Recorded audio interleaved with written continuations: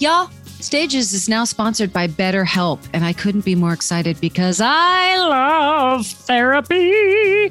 So I encourage you, if you've had a tough year and a half, why don't you give them a shot? You can find a therapist that you can connect with. Their resource is thousands of therapists, well-trained and experienced. You can keep looking until you find someone that you click with. They have customized online therapy. They do offer videos, but they also offer phone and live chat sessions. So you don't even have to be seen. You can only be heard. What are you waiting for? Go to BetterHelp. That's HELP.com/stages. And for our cast members, you get 10% off your first month at BetterHelp.com/stages. Go, go, go. Go find your healing. Go find your happy. Stages podcast is sponsored by BetterHelp. That's HELP. Hi, I'm Stephanie J. Block. And I'm Mary Lee Fairbanks. Welcome to Stages podcast, where we're bringing creation and connection to center stage. You're kind of a trope in our house. When you and I were working together, I had just met my husband. Right?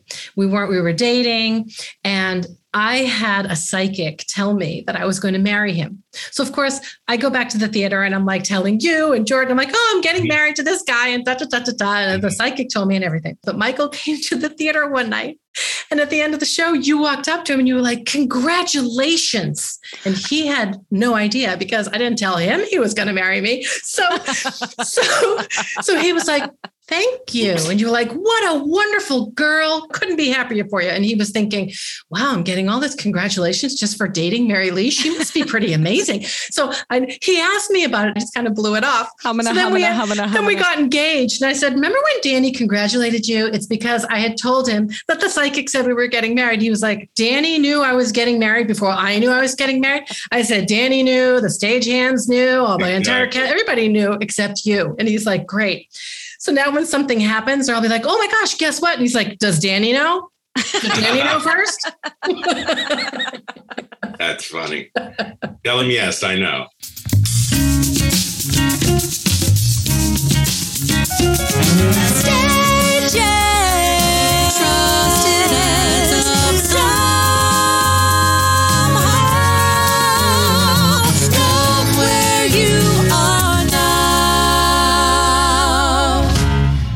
Hi, everybody. Today's guest has been working in this business for 38 years as an actor.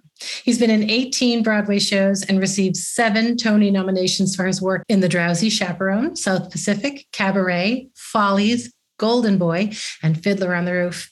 He won the 2020 Tony Award for Best Featured Actor in a Musical for his performance as Harold Zidler in Moulin Rouge. His work in theater, television, voiceover, and film is extensive. So listeners, please welcome Danny Burstein. Danny Burstein to stage, please. Danny, please come to stage. Welcome, Danny. Yay, it's great to be here. Thank you. Morning, how's it going? We're good. How are you? I'm good. I'm tired. The schedule is crazy. And I bet. Yeah. Well, we're grateful for your time. Has your body a little bit been in shock? Like, what is this 8 shows a week again? Yeah, it's insane. And kids who are in the show who are 30 years younger than me are going, Jesus, this is hard. Yeah, just wait. Whippersnapper. That's how I felt when I would go into rehearsals and it would be 10 a.m., and everybody's complaining, oh, there's just not enough coffee. I'm just exhausted when I've been up since 4:50. And I was like, son of a biscuit, if you say that one more time. Yeah. Oh, Danny. Okay, my first question, and this is hard-hitting reporting. How often is your last name pronounced Burstein? And does the little voice inside of you want to just scream every time that happens? Well, I had to let that go a long time ago.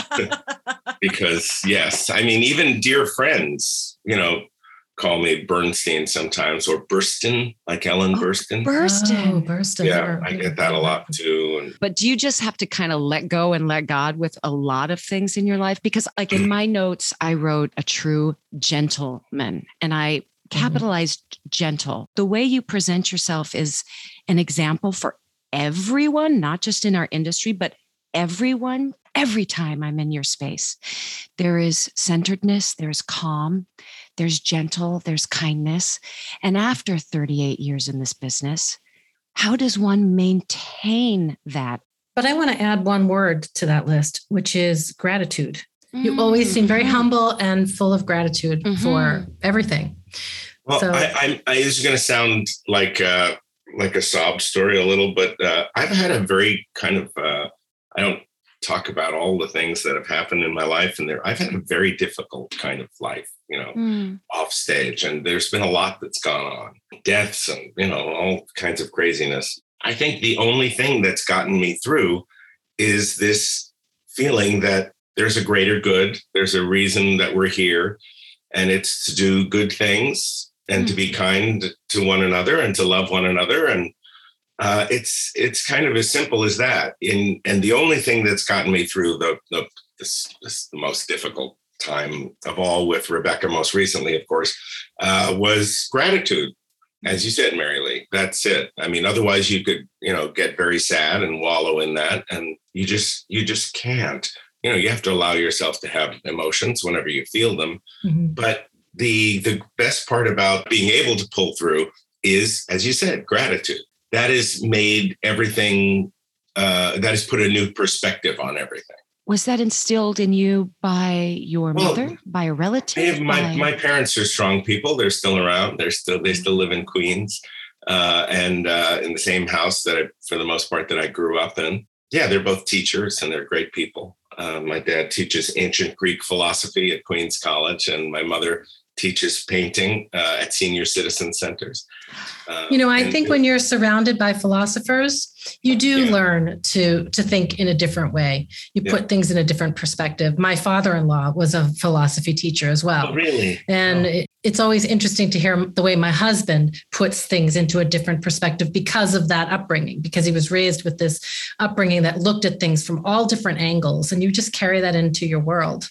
Yeah, I try to. I really do. And after craziness, after surviving COVID and being in the hospital with everybody around me, literally dying all around me, gosh. I thought, well, I'm just happy to be anywhere. Truly. I'm absolutely normal, and I have good days and bad days like everybody else. And, you get pissed off and then you feel great. And as far as work goes, I love going to work every day. I love it. I love walking in and saying hey to the doorman and high-fiving the stagehands and talking to the cast beforehand. And it just makes me so damn happy. And it shows. It totally shows. Absolutely. Yeah. So that's part of it, I think. I did an interview recently with Paul Wantorek, and we were right above Times Square. And we were talking about the fact that I went to the High School of Performing Arts right down the block over there for 4 years. I spent 4 years in that neighborhood when it was all porn theaters, and it was just crazy. And it was so wonderful and alive. And I couldn't believe that maybe I would get a chance to work in this business. And all those kinds of dreams came true. And all I wanted to do when I was that age was to be able to work and have a normal life like my parents. I wanted to have a house, a family, a car, all those kinds of normal things that other people had, that if I were a plumber, I would have. So that's all that I ever wanted. And, I got very lucky.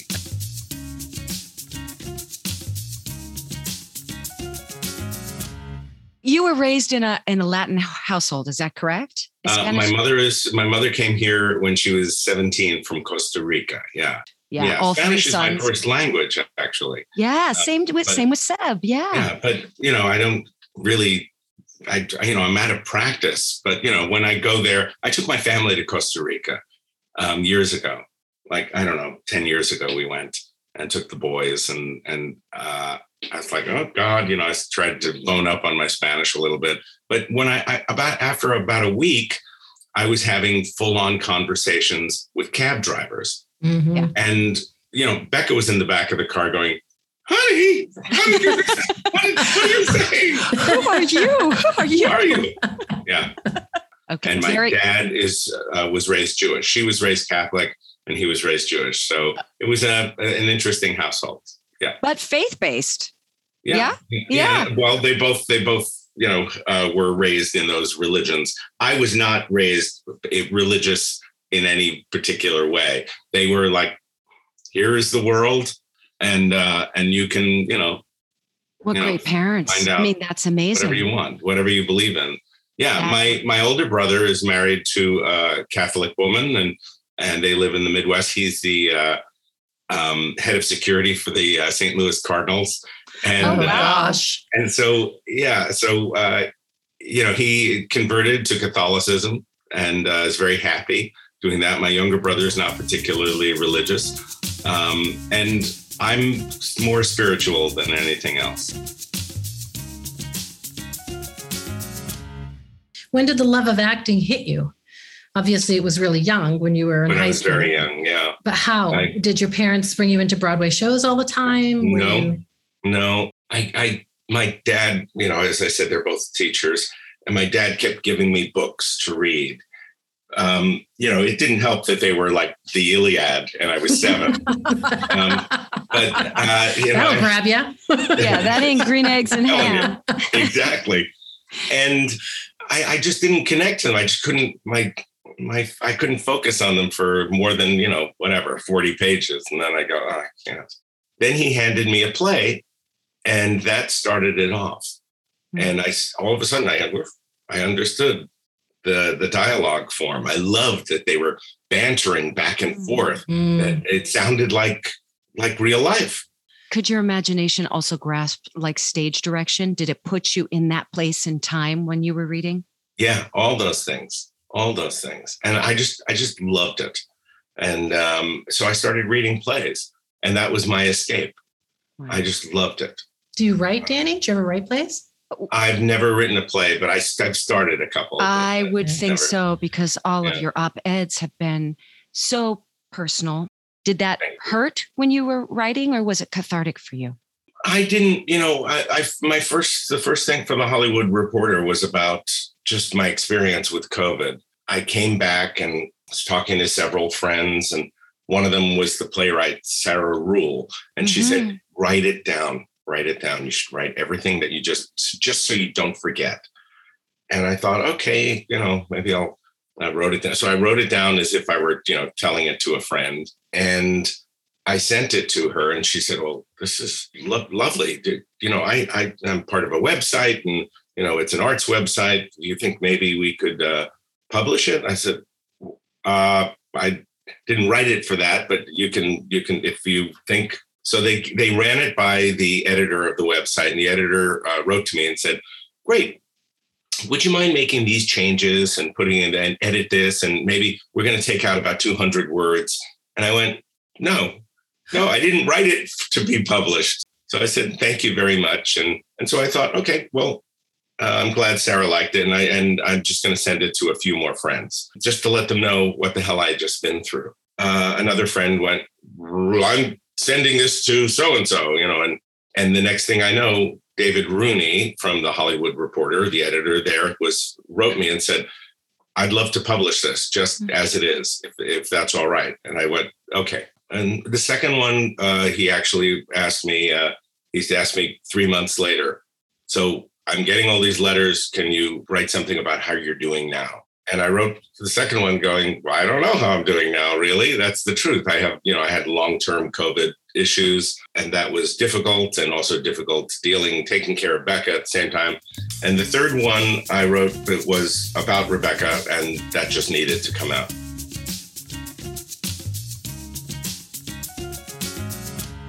Seems like you have a very close relationship with your boys. I love that you took one of them to the Tony's Awards with you. I remember them when they were little. They're grown people.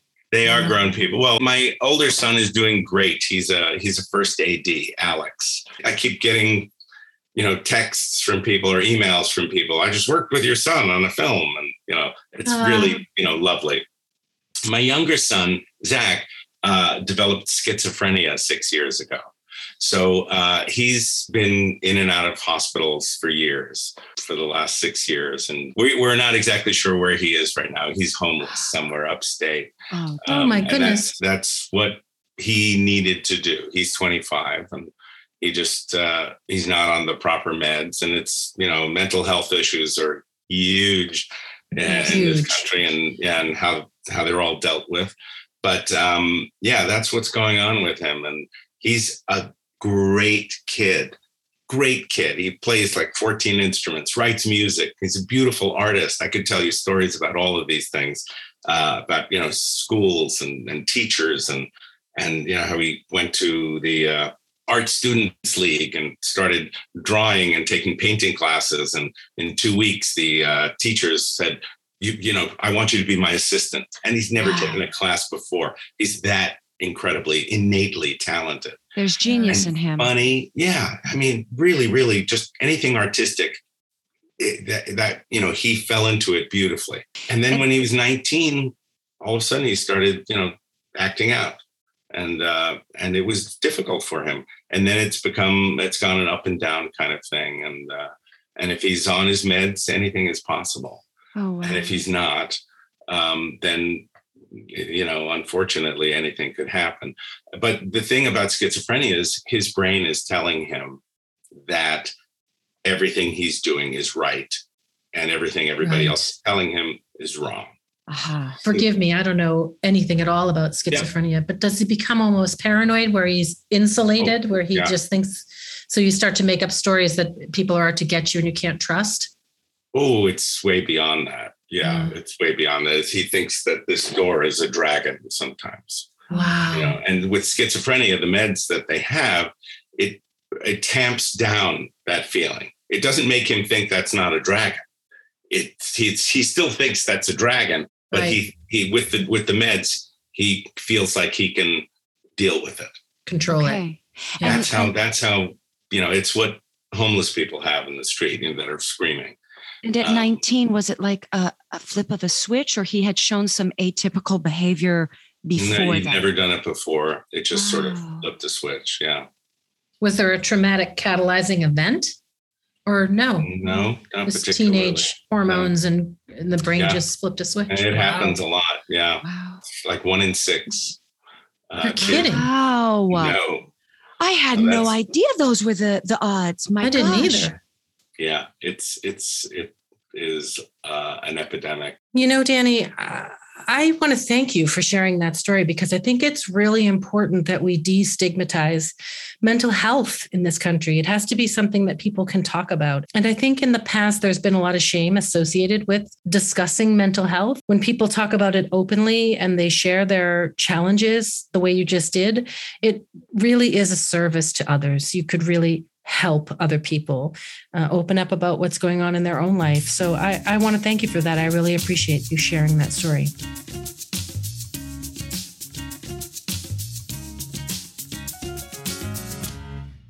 I think back to the day when we were at the Atlantic Gala a lot, because that was so early. There were the rumblings and the murmurs of, COVID, but we were so happy and we were all gathering. We had our masks and all those people that we hugged. And what a time that was, those next 2-3 weeks, where little by little you were getting the news of Terrence or Adam Schlesinger, and then you, and it really was like this list of people. And my mind just went, I couldn't really grasp what had taken place there shortly after. It was all so different just a week or two later. Yeah, I remember that time, that party. I remember being there waiting. We were in like a waiting room, an anteroom kind of thing before we went into the and all the hugs. And it was lovely. Yes. And that was the last time I saw Terrence too. I heard that Terrence was sick while I was in the hospital. And, nobody knew anything about anything. And I knew Terrence had, issues with breathing because of his oxygen tank that he wore for a while. And I wrote immediately, and I said, make sure that they get him into the hospital now, because this illness affects your breathing. Right. Make sure. And I didn't know that he had already passed. Oh, golly. They didn't, because people didn't tell me, because I was in the hospital.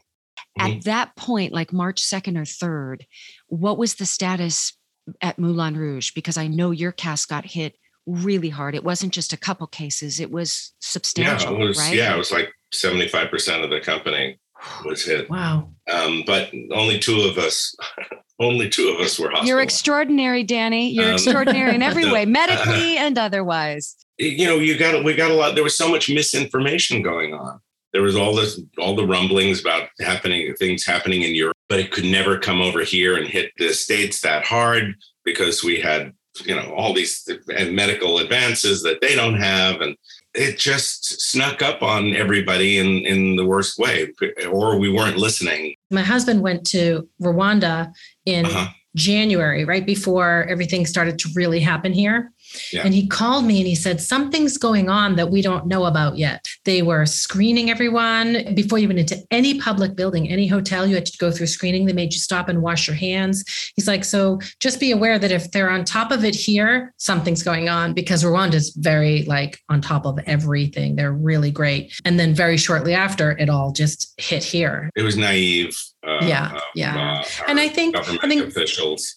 And I think part of the problem is we don't have a lot of faith in our government officials. We don't actually believe what we hear. Wow. But I think if you have a lot of faith in what you're seeing on the TV and in the elected officials, you tend to take things more seriously.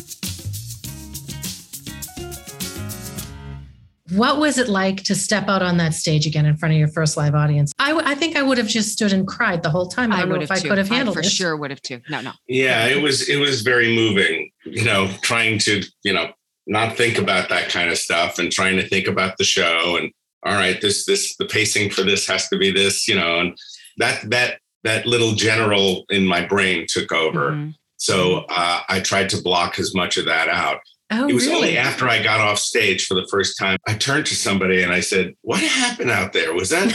And he said, well, you got a 12-minute standing ovation. You got a standing ovation, he said, on your entrance. And I said, I thought that was weird. I thought there were things happening, but I just I took it in for a second and then barreled through and just kept going. Wow. Just to keep the show moving, just so it made sense.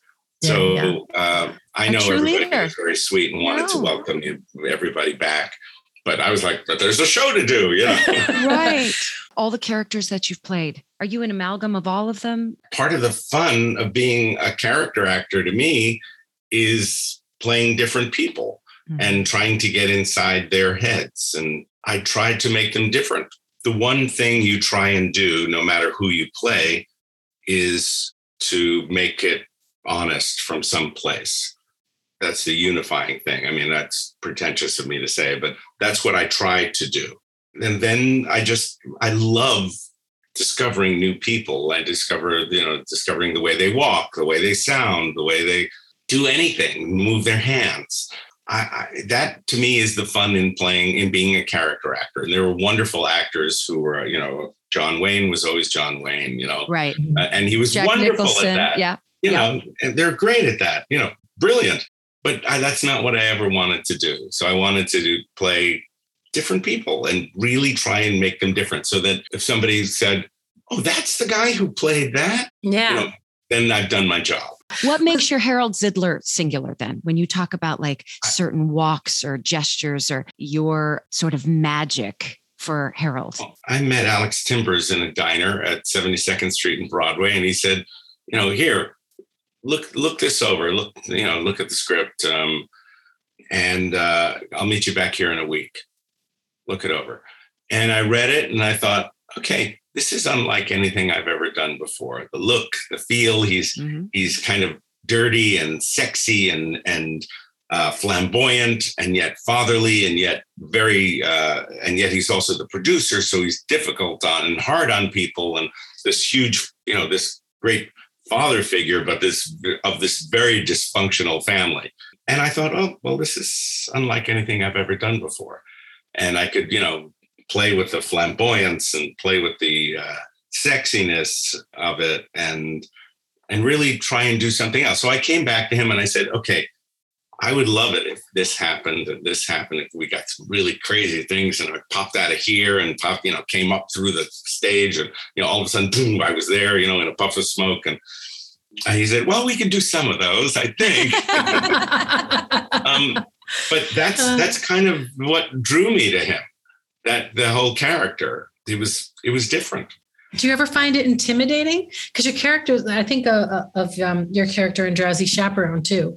I mean, it just seems like you're having so much fun with them and that you're literally just playing to find them. But do you ever get intimidated by trying to find some of those characters that are so large? Yeah, well, yeah, of course. But that's rehearsal too. You prepare and you prepare and you prepare and you bring all that stuff with you into rehearsal, like you wear a backpack with all this information. And then you walk in and you go, okay, all right. And you start to, listen and play. And then you can slowly let go of the backpack because all that information is in your heart already. And, and then you start to take over and make it your own. And that's the great thing about, rehearsal, the rehearsal period. I always laugh because breaking down, everybody's like, oh my gosh, all those props and all those things and the bananas and the knives. And then I was like, and that was the Reader's Digest version of what I wrote. Of course. So are you a gentleman are you an artist that just has ideas like coming out of every pore, or do they reveal themselves to you as you go about the rehearsal process? I always come in with a lot of ideas. Yeah. Okay. I do. And then I'm open to whatever. I'm open to throwing them all away. I don't mind. Yeah. As long as they can, as the directors in the trenches with me there, trying to figure it out. Yep. And that's exciting. Years ago, I worked with the actor Tony Randall, and he was a mentor to me as I was a young actor starting. And he was in the original production of Inherit the Wind with Paul Muni, the great actor Paul Muni, and who was playing Drummond. And he said that every day of rehearsal, Muni would come in with a different look, a different feel. Sometimes he would gray his hair, do all these extreme things, put a rock in his shoe, that kind of thing. So he would walk differently, and until he could pare away all the little things that didn't work and focus on the things that did. Oh, that really made me feel great in that particular moment. That feel. To me, that's what rehearsal is for, to make those little discoveries along the way. And it's okay, it's not failing. People say it's okay to, make mistakes or fail in rehearsal. It's not. You're making discoveries. You're excavating. You're excavating. You're having revelations. In the moment, you're going, oh, that was great. I'm going to hold on to that. That really felt right. And that's the exciting thing about rehearsal and trying those kinds of things and letting your mind play. Yeah, to me, it's all a game. It's like a board game. You're dropped in the middle of a board game, and your job is to push the envelope, all the edges of the board game as much as possible, discover as much as you can, while keeping it as honest as possible within the realm of that world that the director and the cast has created. And it seems to me a sin if you don't go in different directions. I was in South Pacific for 2.5 years. In the last 2 months of the show, 2 months before we closed, I discovered a laugh. It's so stupid, but I found a laugh. Oh no, but don't you feel so triumphant when that happens? You're like, oh my God. Still growing. Yeah. Do you always trust your instincts regardless of your room? So you're talking about paring away, and you're not married to anything per se, and you're trusting you've worked with incredible directors. But at the end of the day, is it that gut that will tell you what is right for your character and your show? Yeah, I guess so. But I mean, that's the thing. I think you have to be open to changing, and the most important part of acting, you have to be ready to listen on stage every single moment. So anything can happen. So your gut tells you one thing right beforehand, but then in the moment you go, oh, that's not right. I'm going to go in this direction. I'm half Jewish, so I'm always questioning everything. Everything is like, did I do that right? Does that make sense? So I'm trying to always discover and, make it as juicy and rich as possible. And, and sometimes you have to break it down, especially in a long run. You fall into a pattern and go, oh, got to throw everything out, Right. As Mike Nichols said, you have to kill your babies, and then you come back to square one, and you have to refocus and go, oh, okay, acting 101. Today we're just going to be listening and looking and talking, and that's it. And throw away all the bullshit, and then just make it real as possible. That's right. In your 38 years, is there an artist that immediately comes to mind that kept you on your toes all the time, that constantly was kind of shifting and changing, that you had to listen so hard because you never knew what direction or angle they might take? Oh, gosh. I've worked with so many amazing, amazing artists. Impossible to pick one. I mean, one masterclass was I did an A.R. Gurney play off Broadway. It was basically a three-hander with called Mrs. Farnsworth with Sigourney Weaver and John Lithgow. Oh my gosh! Wow! I did it for a year, and then they left and came back, and other people came in. But that was a masterclass in listening and talking and being naughty on stage. They're so naughty. The two of them would just giggle, at the wrong places. But it was just so much because we knew we were right in the pocket and playing. That was pretty amazing. I mean, John Cullum, when I was a kid, I did I did Shenandoah with John Cullum, and I used to sit in the wing right there in one and watch him because I was like, I want to learn everything, teach me everything. And two of my mentors, of course, Tony Randall and Jack Klugman. I did a show called 3 Men on a Horse that George Abbott wrote 100 years ago, almost literally. And I got to do that on Broadway with them. And I would just say, I asked them once, I said, what is the, because they were so good in The Odd Couple together, so good. And I said, what is the key to your success? How did you do it? And Tony went, Jack, Daddy wants to know, what's the key to our success? And Jack had throat cancer, and he was working on one vocal cord. And yet he was able to produce sound, thank God.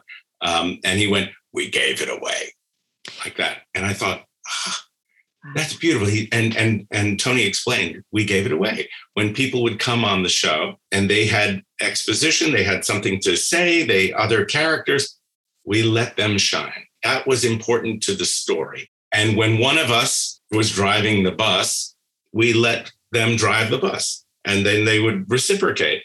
And it was a beautiful thing. We gave it away. And that taught me about being generous on stage, that it isn't always about you. And when somebody else has the focus, you take a step down stage and let them shine. Give them the stage. And that generosity of spirit was something that never occurred to me until they actually said it out loud, because it wasn't about me. It was about telling the story. And I had one more thing like that. When I was a kid in summer stock, I did Fiddler on the Roof with Theodore Bickel. And Jay Harnick, Sheldon's brother, directed the show. And Jay was a wonderful director in his own right, and founded a company in New York for children called TheaterWorks USA. And I was playing Mendel, the rabbi's son. And I was like, I'd done it when I was a kid in community theater. And the guy who played Mendel was like, sticky, and, did all these kinds of jokes. And I started doing what I saw him do. And he went, no, just say the line. Just say here, this is very serious, actually. And I tried it again, and I sort of did the same thing. And he went, no, Danny, it's a serious character, actually. And I went, oh. And he went, look, dare to be disliked. Oh, shit. It wasn't about me in that moment. It was about telling the story as a collective.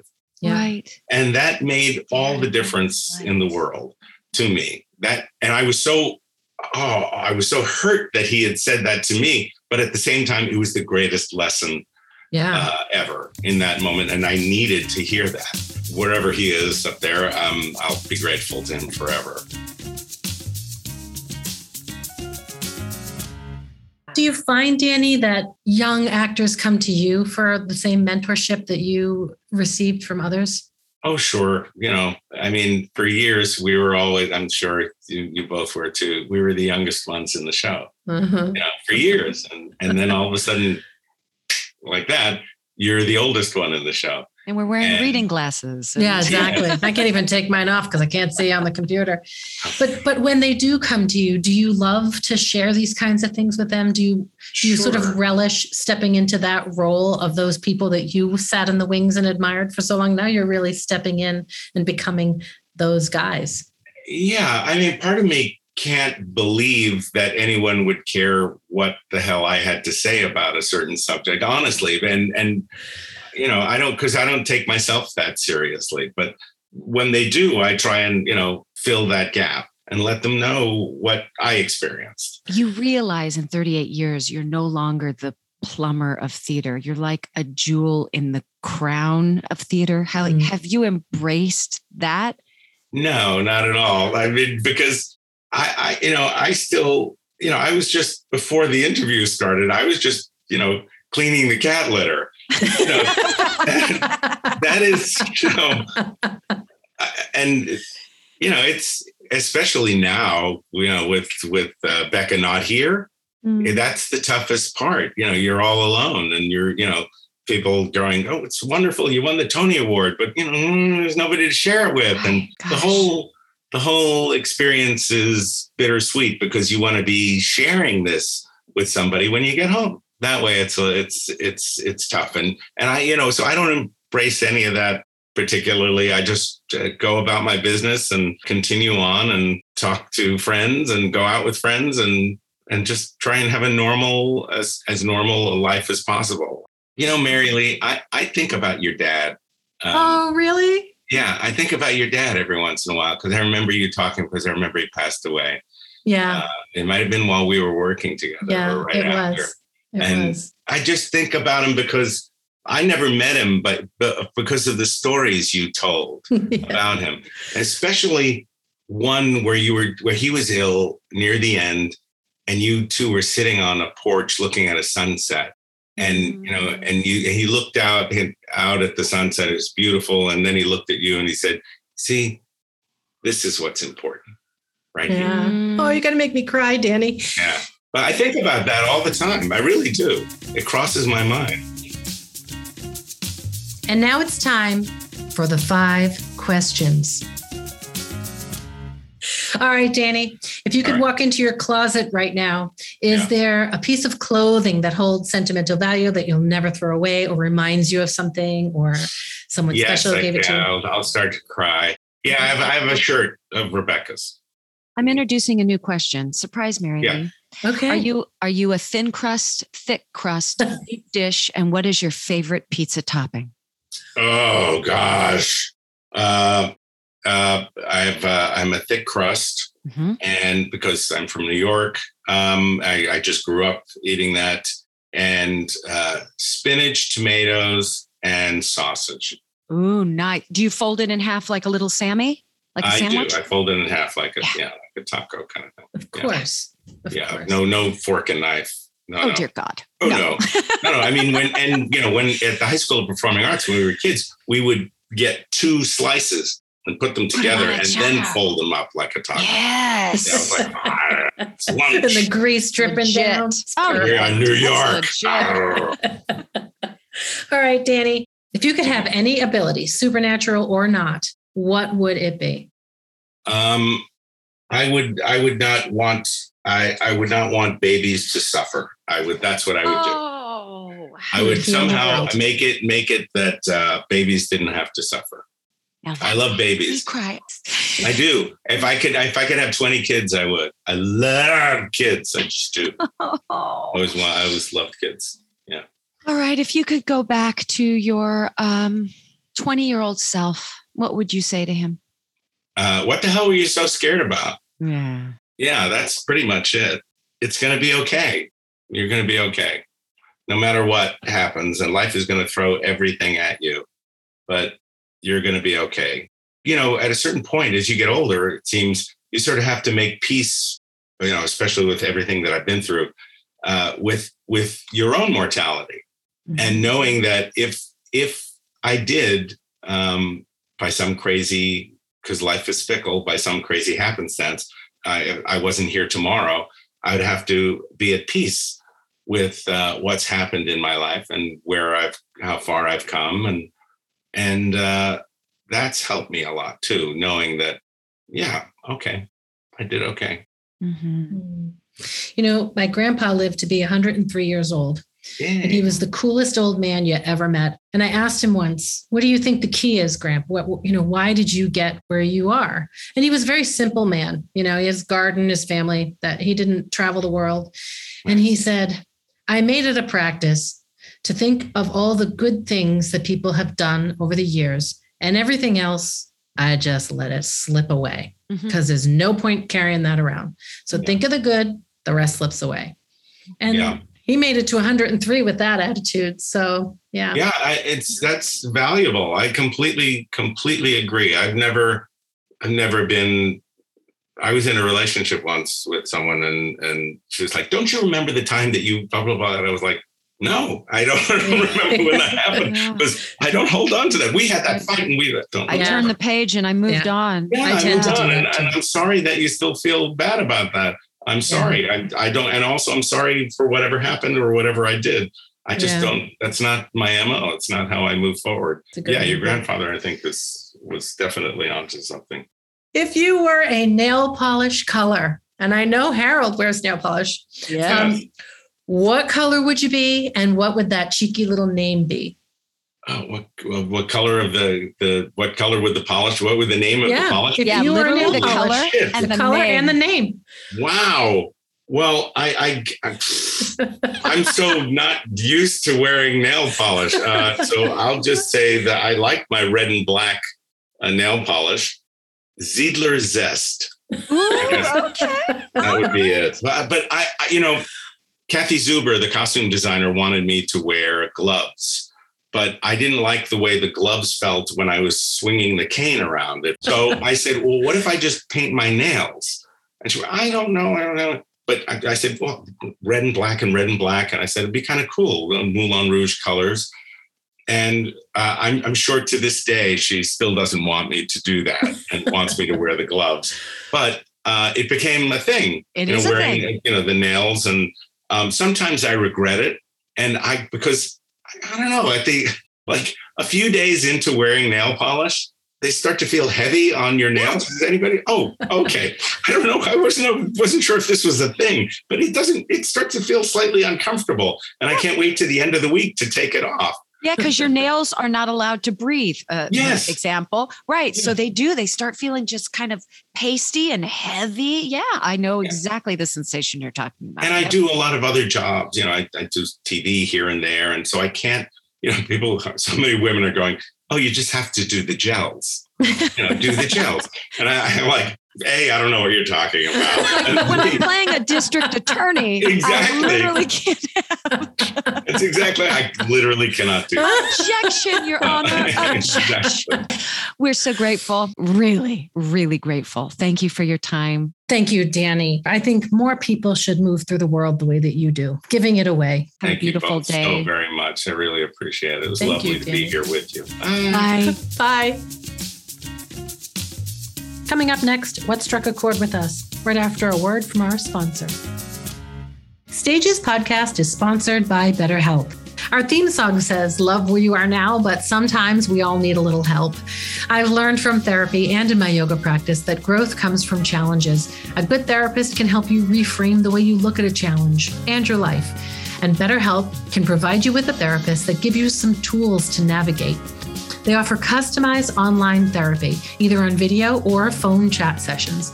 It's more affordable than in-person therapy, and you can reach a therapist in under 48 hours. And right now, Stages cast members get 10% off their first month with BetterHelp, so don't wait.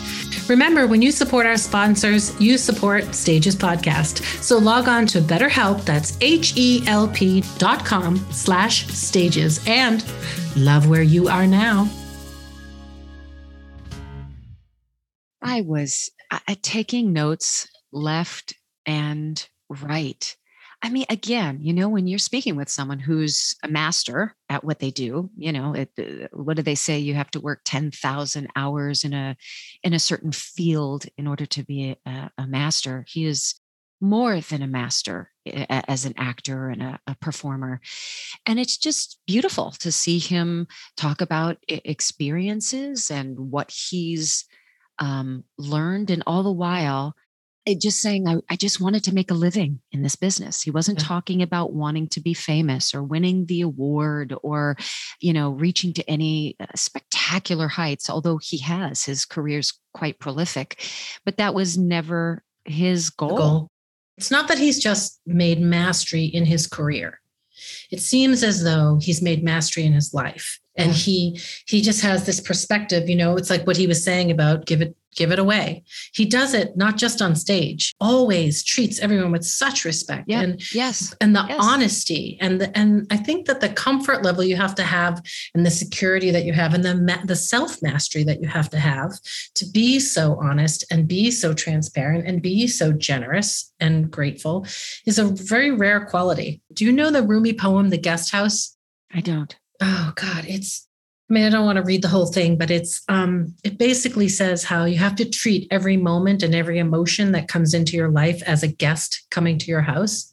And you open the door for it and you allow it to sweep through your house, no matter if it's joy or grief or sadness or loneliness, whatever the emotion and the experience is, you allow it to sweep through your house. Sometimes the guest will come to your house and take everything from you, take all your furniture and sweep your house bare. Wow. And what you have to do is say, I've made space for something new. And it's this wonderful poem, which I'm, of course, just paraphrasing, but he seems to be in that space in his life with everything that's happened to him. And yet he has grace and he opens the door and he allows it to sweep through. Again, you look at this human who has had an extraordinary career, who is jubilant on stage, who it seems as though he's giving every ounce of his being to the audience when he is acting, accepting an award in a tuxedo and looking handsome and so alive. And then he starts to share what's happening in his personal life. And you just never know what's going on in other people's houses behind the doors. You just don't know.